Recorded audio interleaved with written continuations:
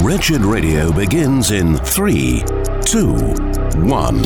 White privilege is just an acknowledgement that our world is uneven. We live in a country that's unequal. All human beings share solidarity. All of us are made in God's image equally and therefore worthy of dignity. We're all ruined and rebellious against God and therefore calls to solidarity in sin. And we all need the same Savior. It's time for Wretched Radio with Todd Friel. Is God hardening more hearts than ever? This is Wretched Radio. You'll recall 10 times Pharaoh is described as hardening his own heart. 10 other times the Bible says God hardened his heart. Which is it? It is both. God does not need to let us have a tenderized, willing, and submissive heart. When he removes his grace from a person, then they go about the business of hardening their own heart. We have seen it all throughout the Bible. The Jewish people regularly had hard hearts. In the New Testament, when Jesus came preaching, he talked about hard hearts a lot. You may recall from John chapter 12 and verse 40, Rexella, we hear Jesus quoting the Old Testament to describe people of his time that weren't going to believe, that just couldn't get it because they didn't want it. And God shut off the grace valve before they died, and their hearts were hard. Starting in verse 37, although he had done so many signs before them, they did not believe in him, that the word of Isaiah the prophet might be fulfilled. Lord, who's believed our report, and to whom has the arm of the Lord been revealed? Therefore, they could not believe, because Isaiah said again, he has blinded their eyes and he has blinded their eyes and hardened their hearts, lest they should see with their eyes, lest they should understand with their hearts and turn, so that I should not heal them.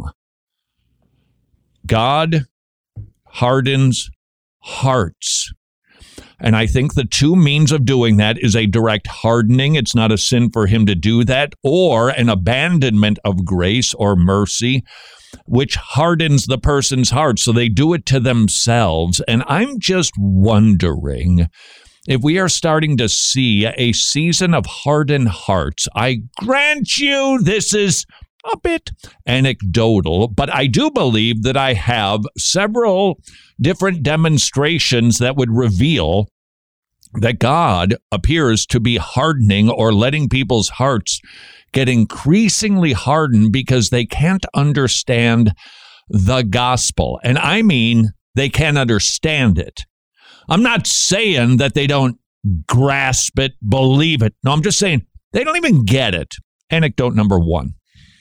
How many times have we seen on our cable TV systems somebody being asked about Christianity, or somebody explains Christianity, and you go, that isn't even warm. That's just, that's not what Christianity is. Typically, it will be something like that, the golden rule, that we should love others the way that we love ourselves, be kind to people.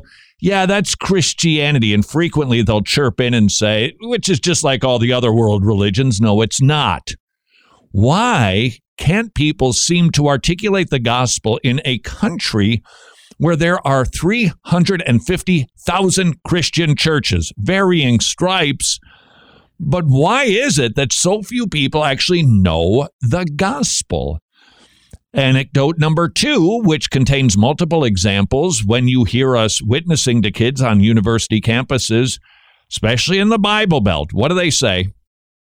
Well, I'm a Christian. Explain the gospel. The what? They have no idea. How can they be going to a church and not know what the gospel is? Could it be that we are seeing a season of hardened hearts? Anecdote number three. TED Talk did a pretty pithy job of describing the 5 world religions, the systems that dominate our planet, people groping, trying to supposedly figure out God, although actually they create their system to reject God. This presentation basically spent about 2 minutes with each one of the world religions. And I was just again amazed to listen to a TED Talk that this fellow presented Christianity the way that you're about to hear? How does he not know that Christianity, the core belief, is Christ? It's in the name. That he died for sinners. He rose from the grave. He buys us. He redeems us. He propitiates us, if you prefer, so that we can be forgiven, become the righteousness of God in Christ, inherit eternal life to the praise and the fame of his glorious name. That's Christianity. How do people not know this? What explanation do you have? Romans chapter 11. No, wait, I'm not ready. 11. Romans chapter 11, verse 8 also talks about God hardening hearts. Now, in this particular context, we need to understand who those people are, but the point is the same. That there are times when God just lifts his grace, removes his kindness for people to even be able to get it. I think there's a couple of reasons why nobody can articulate the gospel. Besides my hardening hypothesis, it's rarely preached out there.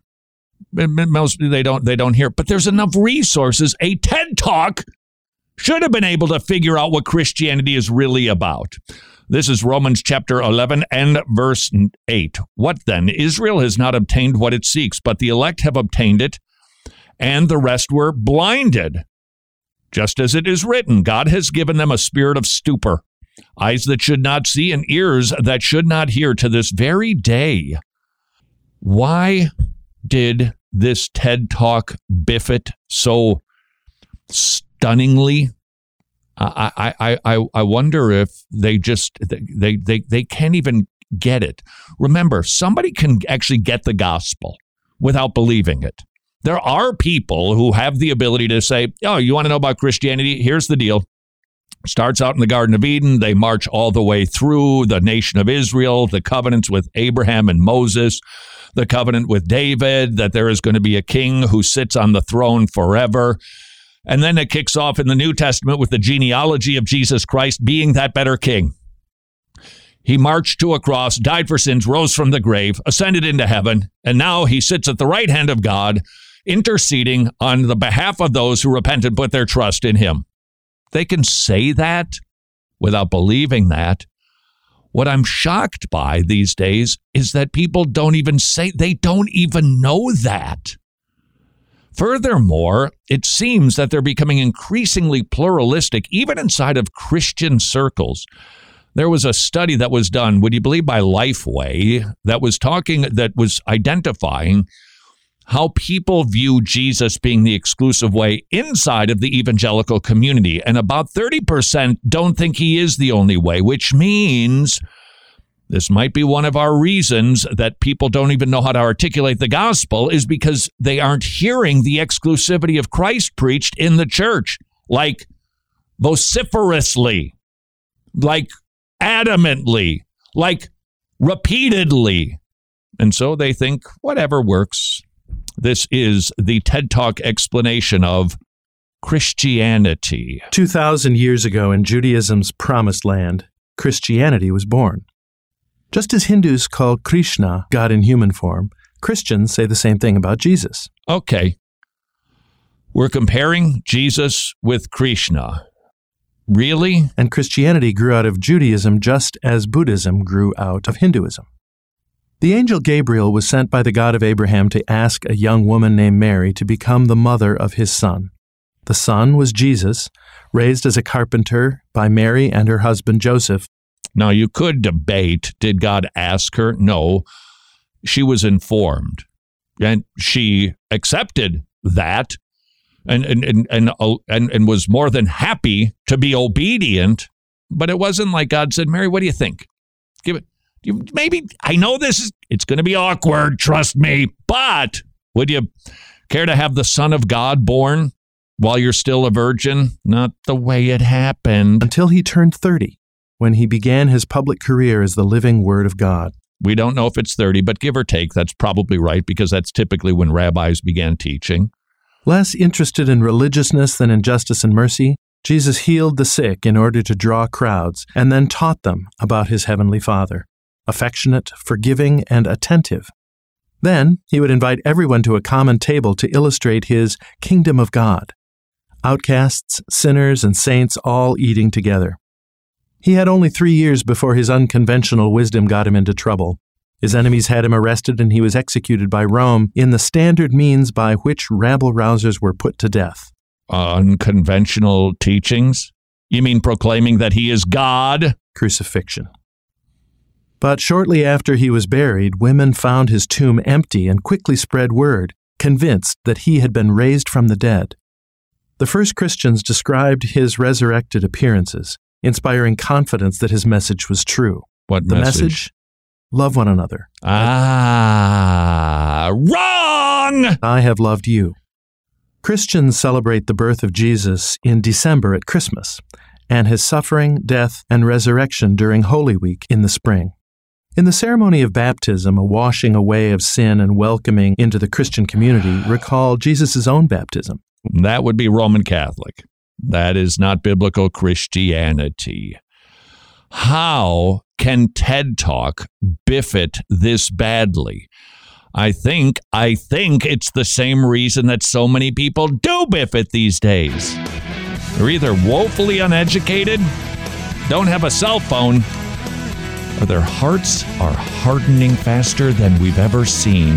This is Wretched Radio. Good news, there are actually thousands of pastors in Germany. The bad news is they're not very equipped. Theological training in Germany and in Europe is so needed because you don't really get any formal training, not in a church or anywhere else. Being at a TMAI training center, probably the first time that you ever get any formal training, how to understand scripture, the church, and how to apply it in your own life. Germany is not the only nation that has a drought of qualified pastors, but the Masters Academy International is changing that one country at a time, currently in 17 nations, with mini seminaries, with graduates from the Master's Seminary, training indigenous men to rightly divide the word of truth. Would you please consider adopting your own seminary in one of 17 nations? Please visit wretched.org/pastor, wretched.org/pastor, wretched.org/pastor. All right, so what are some of the best combinations you can think of? Rice and beans? Bacon and eggs? How about you and Wretched? Yep, that's right. When you become a Wretched Gospel partner, you and Wretched become one of the best combinations in the world. Combining our efforts allows us to reach more people all over the world with the gospel of our Lord Jesus Christ. It's like peanut butter and jelly. Separately, they're pretty good, but combined together, they become great. And thanks to you, Wretched is among the top 5% of all podcasts across platforms like Apple, Google, Spotify, and all the others. Together, we have reached millions. As a matter of fact, check this out. Wretched has been downloaded nearly 11 million times. That is an amazing feat that we want to increase. Get all of the details on becoming a Wretched Gospel partner right now by visiting wretched.org/donate. Or you can text the word Wretched to the number 44321. You and Wretched, it's even better than salt and pepper. Hey, Tomorrow Club supporter, this message from Paul Marty, the director of the Tomorrow Clubs, is just for you. You know, it's been more than 25 years now since my wife Cindy first brought leaders and kids together for the very first Tomorrow Club. Hundreds of thousands of lives have been touched. We're grateful for all the ways you help kids in forsaken places learn to follow Jesus. Thank you for your support of the Tomorrow Club's $30 a month Disciples 30 Kids in Eastern Europe and now in Africa, where Tomorrow Clubs anticipates they could be opening up 100 new clubs in a year. Would you please consider becoming a Tomorrow Club supporter? Kids clubs that meet in forsaken places. They get loved on, they hear the gospel, they memorize Bible verses, and they're getting saved. To support your own Tomorrow Club, please visit tomorrowclubs.org/wretched. Important dates in Christian history. 1793. William Carey sails as a missionary to India. In the next 40 years, he would oversee more Bible translations than had previously been produced in all of Christian history. This is Wretched Radio with Todd Friel. There's getting it, and then you've got getting it, and finally there's getting it. This is Wretched Radio. The person's ability to get the gospel typically manifests itself in three different packages. You've got the person who gets it. They can articulate Jesus died for sinners, rose from the grave, repentance and faith, forgiveness of sins, but they don't believe it. They can just spew it. The other getting it-ers, the other people who get it are the people who say, I get it, but don't. They would say that Christianity is about loving your neighbor, being kind to one another. They think that they get it, but they don't get it. The people who get it are the people who have been made alive by God, whose eyes that were blind have been made to see, hearts that were hard were softened up by the gospel of Jesus Christ. We get it, meaning we can articulate it and we believe it. And it is our firm hope. Not a cross your fingers, I sure hope that Jesus did this. No, he's my hope. He did it. And he's done everything he said he would do. And he's going to do everything that he said he will. And I am on his team, and he wins. Just a side sermon illustration for you about the sports analogy of being on the team of Jesus. How does that actually work? When you were in high school, maybe college, do you remember you weren't on the football team, but they won a divisional championship? And you probably, if you're old enough, no, they still sing it today. You probably sang We Are the Champions by Queen. Did you play a single play? No. So why do you claim to be the champions when you weren't even on the field? It is because the field represents the players on the field. They represent you. Their victory is the school's victory. Jesus' victory is the church's victory. We are on the winning team. And therefore, we have a firm, confident hope that we are going to be resurrected and we get to reign with Jesus Christ forever and ever and ever. That's getting it. These days, it is my opinion that we've got an awful lot of people who are in the second get it camp. They just can't even articulate. They don't even know it. I can't imagine. Hey, Lifeway, here's a poll you should have done 100 years ago, asking people to articulate the gospel. I'll bet they could have a whole lot better than they can today. What's the explanation for it? I think a lot of poor preaching in churches that is not Christ-centered, that doesn't preach about the exclusivity of Jesus Christ. And so we have got Christian pluralists, which is an oxymoron. Furthermore, I can't help but wonder, are we in a season where God is hardening or letting people harden their own hearts? He does that, John chapter 12, quoting the Old Testament, describing the Jews, which now apply to the first century Jews. Romans chapter 11, verse 8, that the Jewish people, they're just blind and their hearts are hardened by God himself. Romans chapter 1 describes our current culture, that we are devolving into sin and our minds are becoming increasingly darkened. And I wonder if that's why people can't even say Jesus Christ is the Son of God who died for sinners. They can't. And sometimes you tell it to them and say, repeat it. And they'll say, well, the guys, we got to love each other. What happened? Why? Don't you get it? And the answer is no, they don't. TED Talks recently presented a comparison between the 5 big religious worldviews. Christianity was totally biffed. Didn't even come close. Okay, once in a while, he did talk about the death and resurrection of Jesus. He used the word forgiveness, no explanation of it. Usually, for most people, they articulate Christianity by saying, well, we just need to forgive one another. That's true, but that's not the central message of Christianity, which is Christ. Let's see how the TED Talk people do on Judaism, shall we? Judaism began with God calling Abraham and Sarah to leave Mesopotamia and migrate to the land of Canaan. In return for their faith in the one true God, a revolutionary concept in the polytheistic world of that time. True. They would have land and many descendants. Well, don't forget about the third promise to Abraham. It wasn't just many descendants. That's the people, the seed, the offspring that was promised in Genesis 3:15, repeated to Abraham when God cut a covenant with him, promising a land, a nation, and a promised seed. Kind of forgot that part. From this promise came the land of Israel and the chosen people. But staying in that land and keeping those people together was going to be very difficult. The Israelites were enslaved in Egypt, but God freed them with the help of the prophet Moses, who received the 10 Commandments, and later hundreds more. Wouldn't pick a nit, but Moses didn't help. He was God's servant who delivered them. But that's just being picky and accurate. They conquered the promised land, but could only keep it for a few hundred years. Wrong.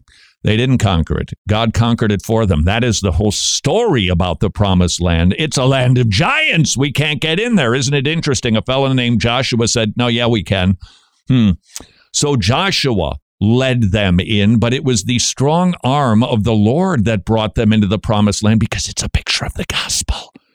They were brought into a land where there was milk and honey flowing. They were brought into a land that had towns already built for them that they simply occupied. Does that sound a little bit like the gospel? The Exodus, it's a picture of Jesus coming out of Egypt. The children of Israel, unable to enter the land of giants, needed to be brought in by the Lord. We cannot get into the kingdom of God, the true promised land that this earthly nation only reflects. We need a Savior, and his name is Jesus. This fellow clearly didn't quite get that memo. Israel sits at a crossroads through which many armies marched over the centuries, and in the year 70, the Romans destroyed the temple in their capital, Jerusalem. Kind of missed a couple of other captivities, like, the Assyrians, the Babylonians, their wicked Chaldeans, that took them. Why? Because they were violating the Mosaic covenant, but they were returned home because of the Abrahamic covenant. This fellow is giving a history, but this is supposed to be a comparative religion, like, the belief systems. So the religion transformed itself from a temple religion with sacrifices and priests to a religion of the book. Because of this, Judaism is a faith of symbolism, reverence, and deep meanings tied to the literature of its history. The many sacred scriptures make up the Hebrew Bible or Tanakh, and hundreds of written discussions and interpretations are contained in an expansive compendium of deeper meanings called the Talmud. Jews find rich symbolic meaning in daily life. At the Passover meal, every item on the menu symbolizes an aspect of the escape from slavery. The importance of growing up is emphasized when young people reach the age of bar and bat mitzvah, ceremonies during which they assume responsibility for their actions and celebrate the weaving of their own lives into the faith, history, and texts of the Jewish people. There are 14 million Jews in the world today, 6 million in Israel, which became independent following the horrors of genocide in World War II, and 5 million in the United States. The end? That's it? That's the theological presentation on Judaism? Needless to say, it's really scant. Now, why do I share all of that? Because if you listen to the other comparative religion presentations, they did pretty good. How is it that they biff so miserably on the Bible, but they can explain exactly what a Hinduism is? Hinduism means the religions of India. It's not a single religion, but rather a variety of related beliefs and spiritual practices. Yep. It dates back 5 millennia to the time of Krishna, a man of such virtue that he became known as an avatar of Vishnu, an incarnation of the God in human form. That was pretty high praise. I didn't hear that about Jesus. He taught that all life follows karma, the law of cause and effect, Yep. and our job is to do our duty, or dharma, according to our place in society, without worrying how things turn out. When we die, we're reincarnated into a new body. If we followed our dharma and did our proper duty in our past life, we get good karma, which sends our soul upward in the social scale. Did you hear anything like this in the Judaism or Christianity presentation about how to attain everlasting life? I didn't either. Our rebirth into the next life is thus determined by what we do in this one. The wheel of rebirths is called samsara. It's possible for a very holy person to lead a life with enough good karma to escape the wheel. This escape is called moksha. Hinduism teaches that everything is one. The whole universe is one transcendent reality called Brahman. And there's just one Brahman, but many gods within it. And their roles, aspects, and forms differ according to various traditions. That was 1 minute and 52 seconds. The Judaism and Christianity, very Cliff's Notes versions, were also about 1 minute and 50. And yet, I find it rather interesting that this TED Talker was able to articulate quite nicely the religion of Hinduism, but when it came to understanding the Old Testament and when it came to understanding Jesus Christ, a total biff. Are we witnessing a heart-hardening season? This is Wretched Radio. This is Wretched Radio, and I'm Jimmy Hicks.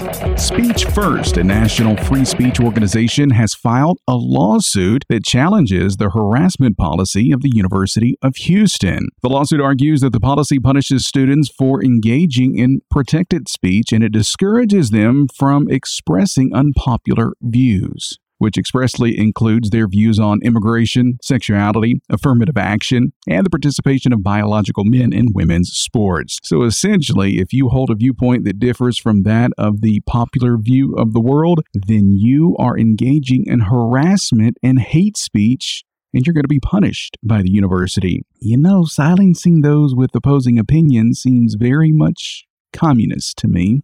Last Thursday, the UK government announced an end to a program that allowed women to obtain abortion pills through the mail. The Welsh government, however, announced it would permanently implement the program, and now some pro-life activists are concerned that England could backtrack and reverse course now that Wales has said that it permanently wants women to be able to murder babies in the comfort of their own homes. Let's pray England stands firm in its original decision. Planned Parenthood, the nation's largest baby murder farm, sent a letter to Congress earlier this month urging expansion to abortion so, get this, quote, women and families can thrive. What a ridiculous and odd statement.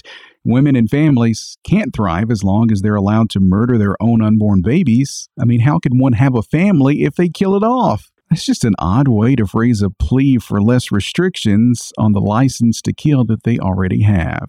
Well, I'm not sure who's planning to see Marvel's latest rendition of Batman. It's called The Batman, and it's being released nationwide this weekend, but some early reviews say the film has mumbled references to white privilege and vague allusions to dismantling structures. You know, gone are the days of watching movies to, suspend reality for a while. We can't go anywhere to get our minds off the world anymore. No matter what, they're going to throw it in your face so you cannot forget how terrible you are for being white. Now, this should get you excited about sending your kids into the unknown. A fourth grade teacher at an Indiana elementary school is also the owner of a satanic temple. And her school district is backing their teachers at all costs as they've issued a statement defending this teacher, claiming not to inquire about the personal religious beliefs of any teacher. I get that on some level, but when you have a teacher, a molder of minds that leads a temple of a religion that advocates vengeance and sin and kindness only to those who deserve it, well, that's a bit of an issue. Correction. It's a major issue that the school board should address. More Wretched Radio is straight ahead. I'm Jimmy Hicks. Books of the Bible. Paul wrote the second letter to the Thessalonians to further encourage and instruct them in the face of persecution. Some Thessalonians feared that they had missed the Lord's return. Paul reminds them that God will punish those who persecute the church, and he will be faithful to return for his people.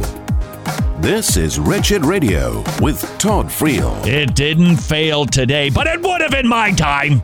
This is Wretched Radio TED Talk, presenting the 5 world religions, giving us an overview, supposedly, of the theological systems of Hinduism, Buddhism, Islam, Judaism, and Christianity.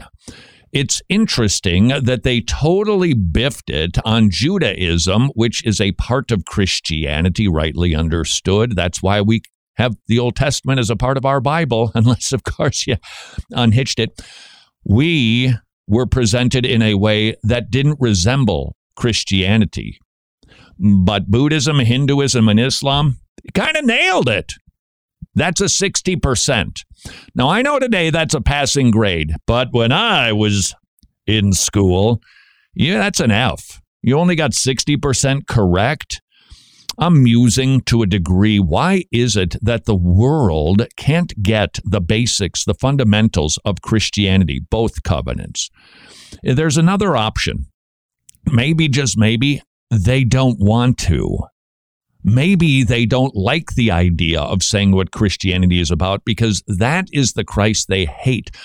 There are unbelievers who can love the soft, squishy Jesus, the one who said a lot of great things, but they will not confess that he is Lord. The soft, squishy, lovey-dovey Jesus is quite palatable to most people. It is the true Jesus of the Bible that offends, that is a stumbling block. That is a message that is one of, no, you can't. All the other systems say, yes, you can. This one says, no, you can't. And people hate it. And I wonder if that might be one of the reasons why this TED Talker totally misrepresented, mostly Judaism and Christianity, but got it right on Buddhism. Brahma is the creator. Vishnu is the preserver who sometimes takes on human form. And Shiva is the transformer, or Isn't it interesting? We didn't hear anything about the Trinity in Christianity. Lord of the dance. Durga is the fiercely protective divine mother. Ganesha has an elephant head and is the wise patron of success. Hinduism is the third largest religion in the world, and although most Hindus live in India, they can be found on every continent. 1 billion strong. So we get about 10 seconds of demographics and a minute, about 2:10 on the understanding of the theology, if you will, of Buddhism. That was flip-flopped with Christianity and Judaism. Was just watching a little snippet from Morgan Freeman. He was traveling around someplace in India, and he asked a woman, how do you pick your God? Because there are millions of them. And she said, you just pick your favorite flavor. Wow. Anybody who sits and thinks for a second would realize, I'm not so sure that that's a certain way of knowing who the true and living God is, as long as we're learning from TED Talks. Well, there's two ways to learn, the bad way and the good way, the wrong stuff and the right stuff. Here's the presentation on Buddhism. But now let's go back 2,500 years and return to India, where Buddhism began with a young prince named Siddhartha. Now this, just the 2,500 years, is from the time I believe they were talking about Islam, and now we're going back, or they were talking about Christianity, and now we're going back to India. On the night he was conceived, his mother, Queen Maya, is said to have been visited in her sleep by a white elephant who entered her side. 10 months later, Prince Siddhartha was born into a life of luxury. Venturing forth from his sheltered existence as a young man, he witnessed the human suffering that had been hidden from him and immediately set out to investigate its sources. Why must people endure suffering? Must we reincarnate through hundreds of lives? At first, he thought the problem was attachment to material things, so he gave up his possessions. He became a wandering beggar, which, he discovered, certainly made him no happier. Then he overheard a music teacher telling a student, "Don't tighten the string too much, it will break. But don't let it go too slack, or it will not sound." In a flash, he realized that looking for answers at the extremes was a mistake. The middle way between luxury and poverty seemed wisest. And while meditating under a Bodhi tree, the rest of the answer came to him. All of life abounds with suffering.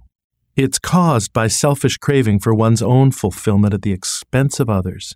I can't help but hearken back to the presentation on Christianity, where you didn't hear anything about the doctrine of justification or sanctification or adoption. You didn't hear anything about how your sins can be totally forgiven by grace alone, faith alone, and Christ alone.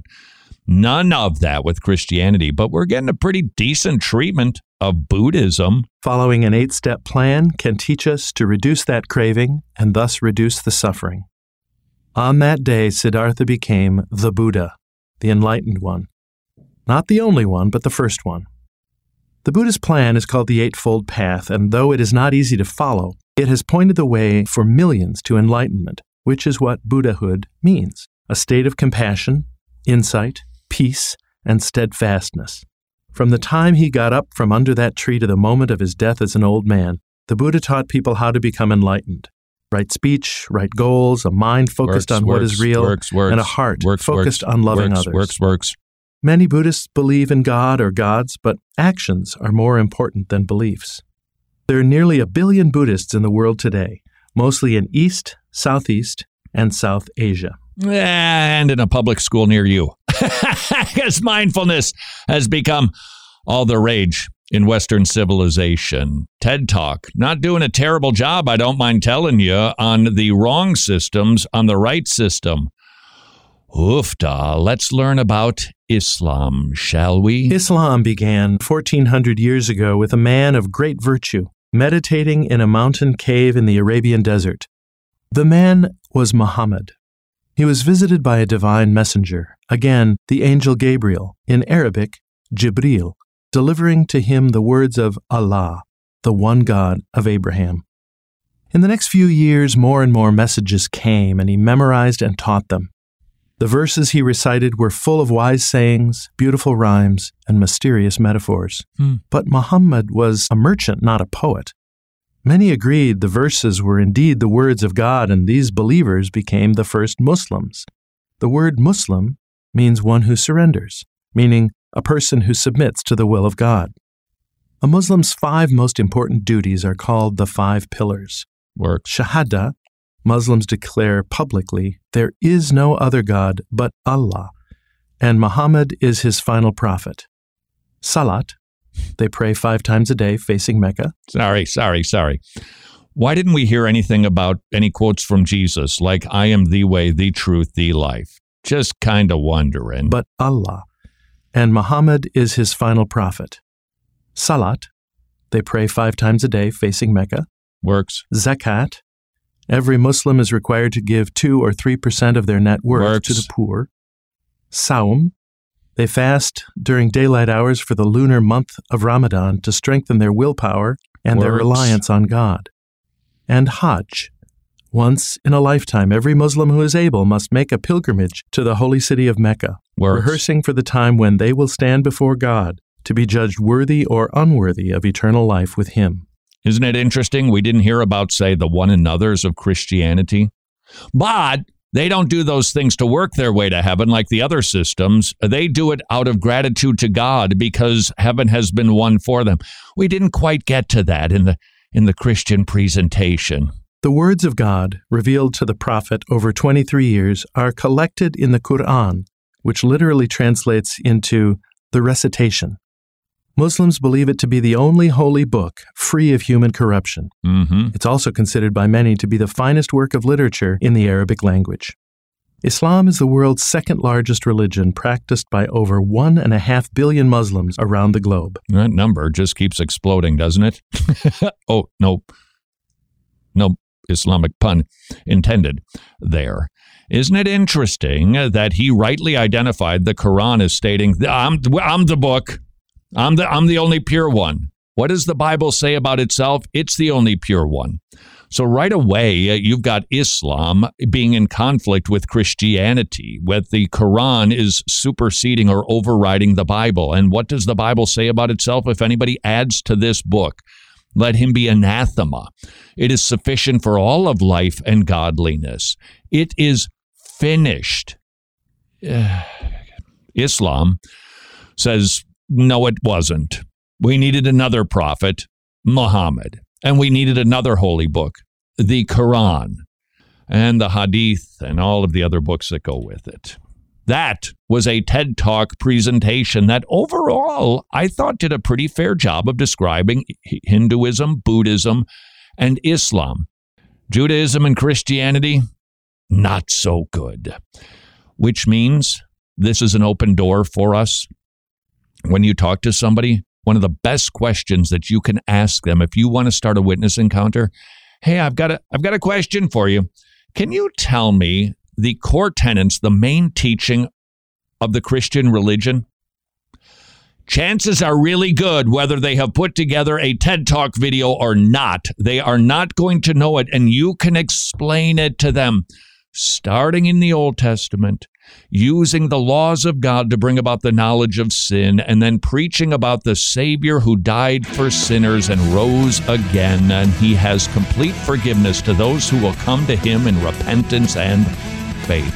It's a pretty good opportunity right now to share that. This is Wretched Radio.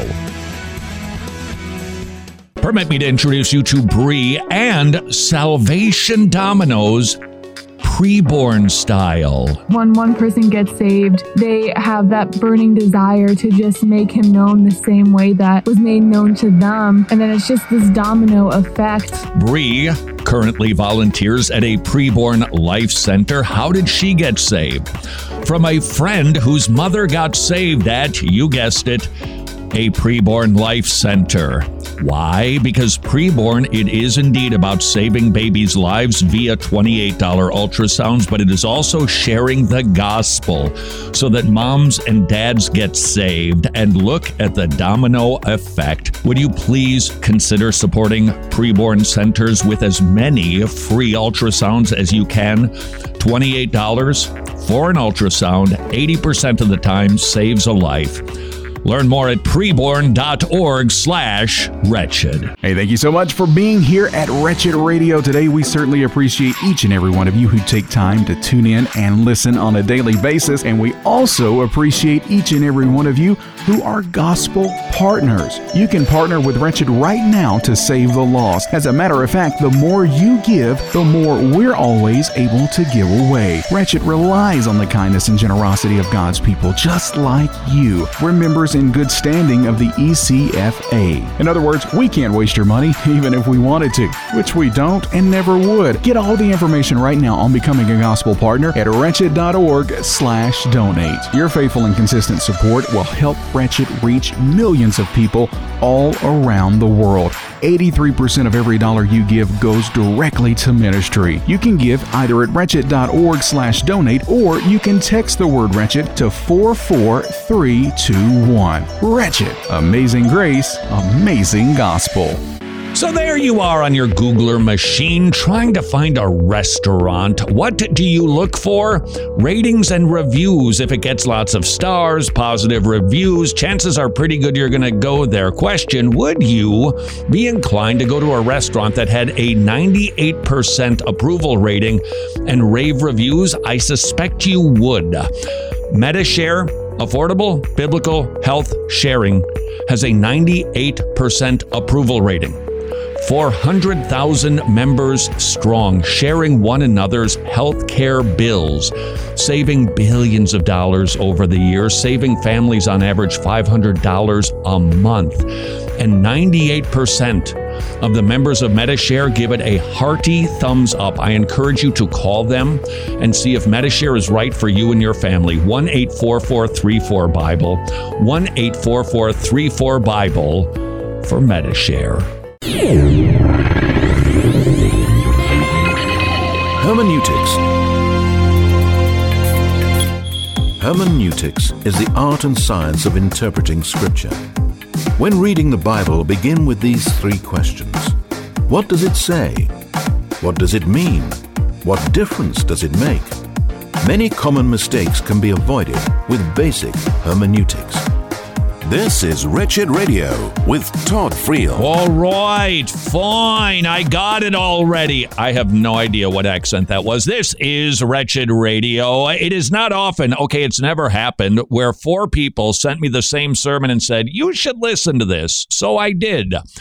And you should hear it too, because the pastor who preached at a Masters University chapel service in Santa Clarita identifies a trend in evangelical Christianity that I do believe we need to get over lickety-split. We are pragmatic, all of us. We tend to find trends. We tend to whiff the culture. And even if we are not consciously imbibing the world, it gets into us. Pastor David Hegg, who's an adjunct professor at the Masters University, which, by the way, now has a doctoral program in biblical counseling. Not that I'll be achieving that anytime soon. They've also got about 150 programs there. It's an excellent university in Santa Clarita, California, other than its zip code. It's a great school. Here's a mystery. Jimmy, I don't know if you have read anything that identifies who's leaving California, because the place is just draining. So it's like a sieve, and people are just pouring out of that place. Yeah. Is it the liberals or the conservatives? I think it's a mixture of both. See, there should be a law. And I think Gavin Newsom would probably be fine with it and be more than willing to enforce it with a heavy hand. If you're liberal, you can't leave California because this is your utopia. This is everything that you want. Oh, we've got more surprises coming your way, but you're not going to do any better when it comes to being socialistic than you will in the state of California. Liberals can't leave. We've gone through a season of people not being able to travel. I don't know why we can't enforce that law. Santa Clarita, it's in northern Los Angeles. It is the location of the Masters University.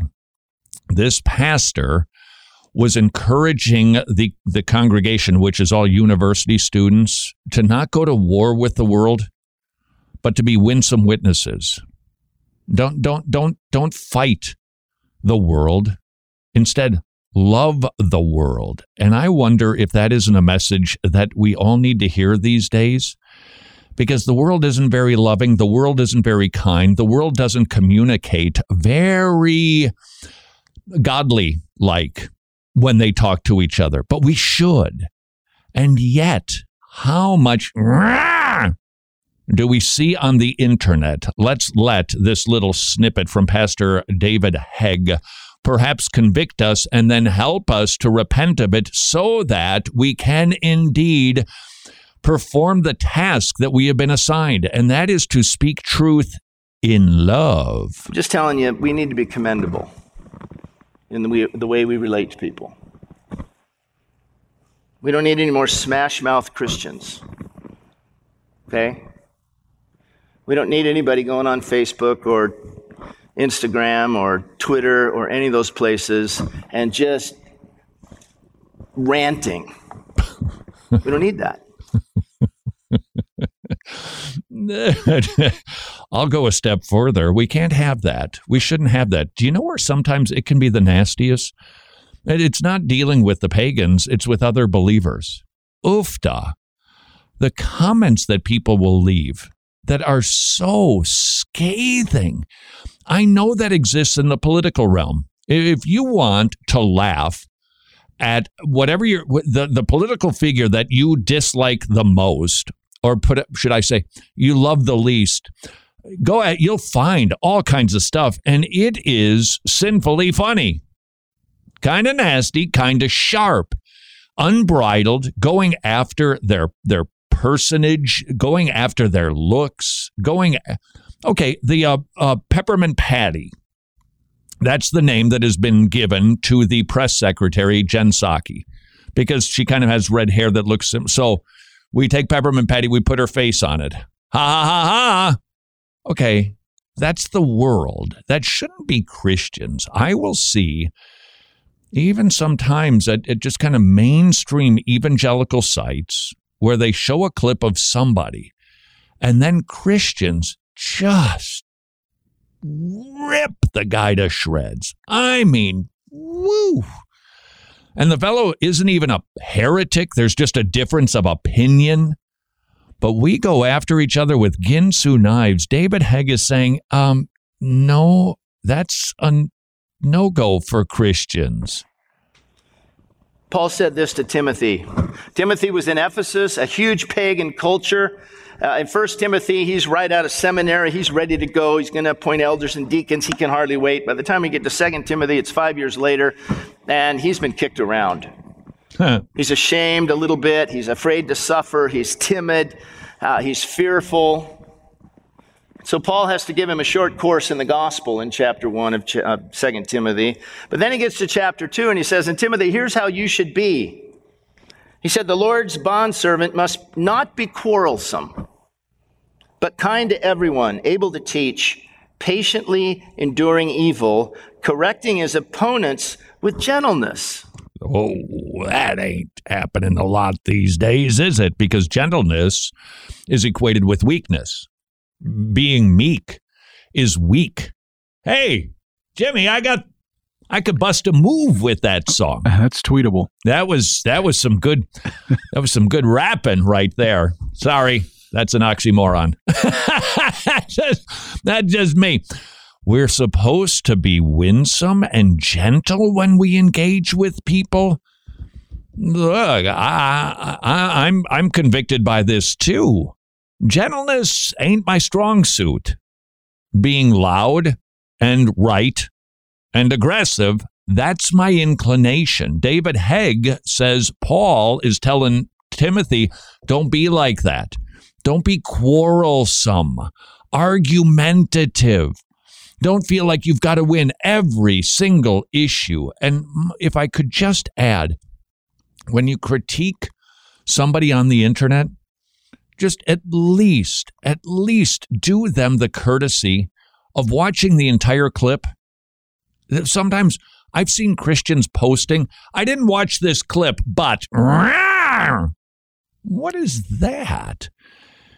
It's being quarrelsome. Do you believe that? Do you believe that Paul was being superintended by the Holy Spirit so that what he wrote was a one-for-one with what God breathed out? I do. So do you. You're saying, Timothy, to be an effective witness, you not only have to be truthful, you have to be gracious. Why? Because he goes on to say, God may perhaps grant them repentance and lead to a knowledge of the truth, and they may come to their senses and escape from the snare of the devil, having been captured by him to do his will. Everybody you and I run across either has Jesus or needs Jesus. And they could receive Jesus when we follow God's prescription for how we're supposed to interact. Doesn't this parallel 1 Peter? Doesn't this have the same concept behind it? Didn't Jesus talk about this? That we are supposed to live in such a way, present ourselves in such a fashion, that the world asks about the hope that lies within us. The war that is happening around us, even the terrible theology that is available by the boatload on the internet, God is doing something. God is doing something. God wants us, he's assigned us the job of being his representative here. And yes, I know there are times when Jesus most certainly was aggressive when he was dealing with religious leaders that were making people twice the sons of hell that they were. But otherwise, he exuded gentleness and kindness and warmth. Didn't mean that he was squishy or weak. He was theologically rock solid, needless to say. And he wants us to model that because he's doing stuff in the world. This is so encouraging for us that as we see a bunch of bad stuff going on, it's not even necessarily so much about the stuff, although that is absolutely worthy of our attention and critique, but how we react to it. God is doing something, and he wants to use us to win people when we are winsome. And those who need Jesus have been captured. We'll see a little bit more. Their eyes have been blinded. God's going to use us. And he's going to use us if we can respond without being quarrelsome. Maybe, just maybe, you got tagged in this gem that was sent to me by 4 different people, which is why if you ever see a good sermon, I want it. Send it to idea@wretched.org. I don't think that this is going to go away overnight. I think that you might lose followers on your social media. Your videos might not be as popular. You might not gain as many friends. But that's not what it's about. Jesus didn't die so that we can have a lot of Facebook followers.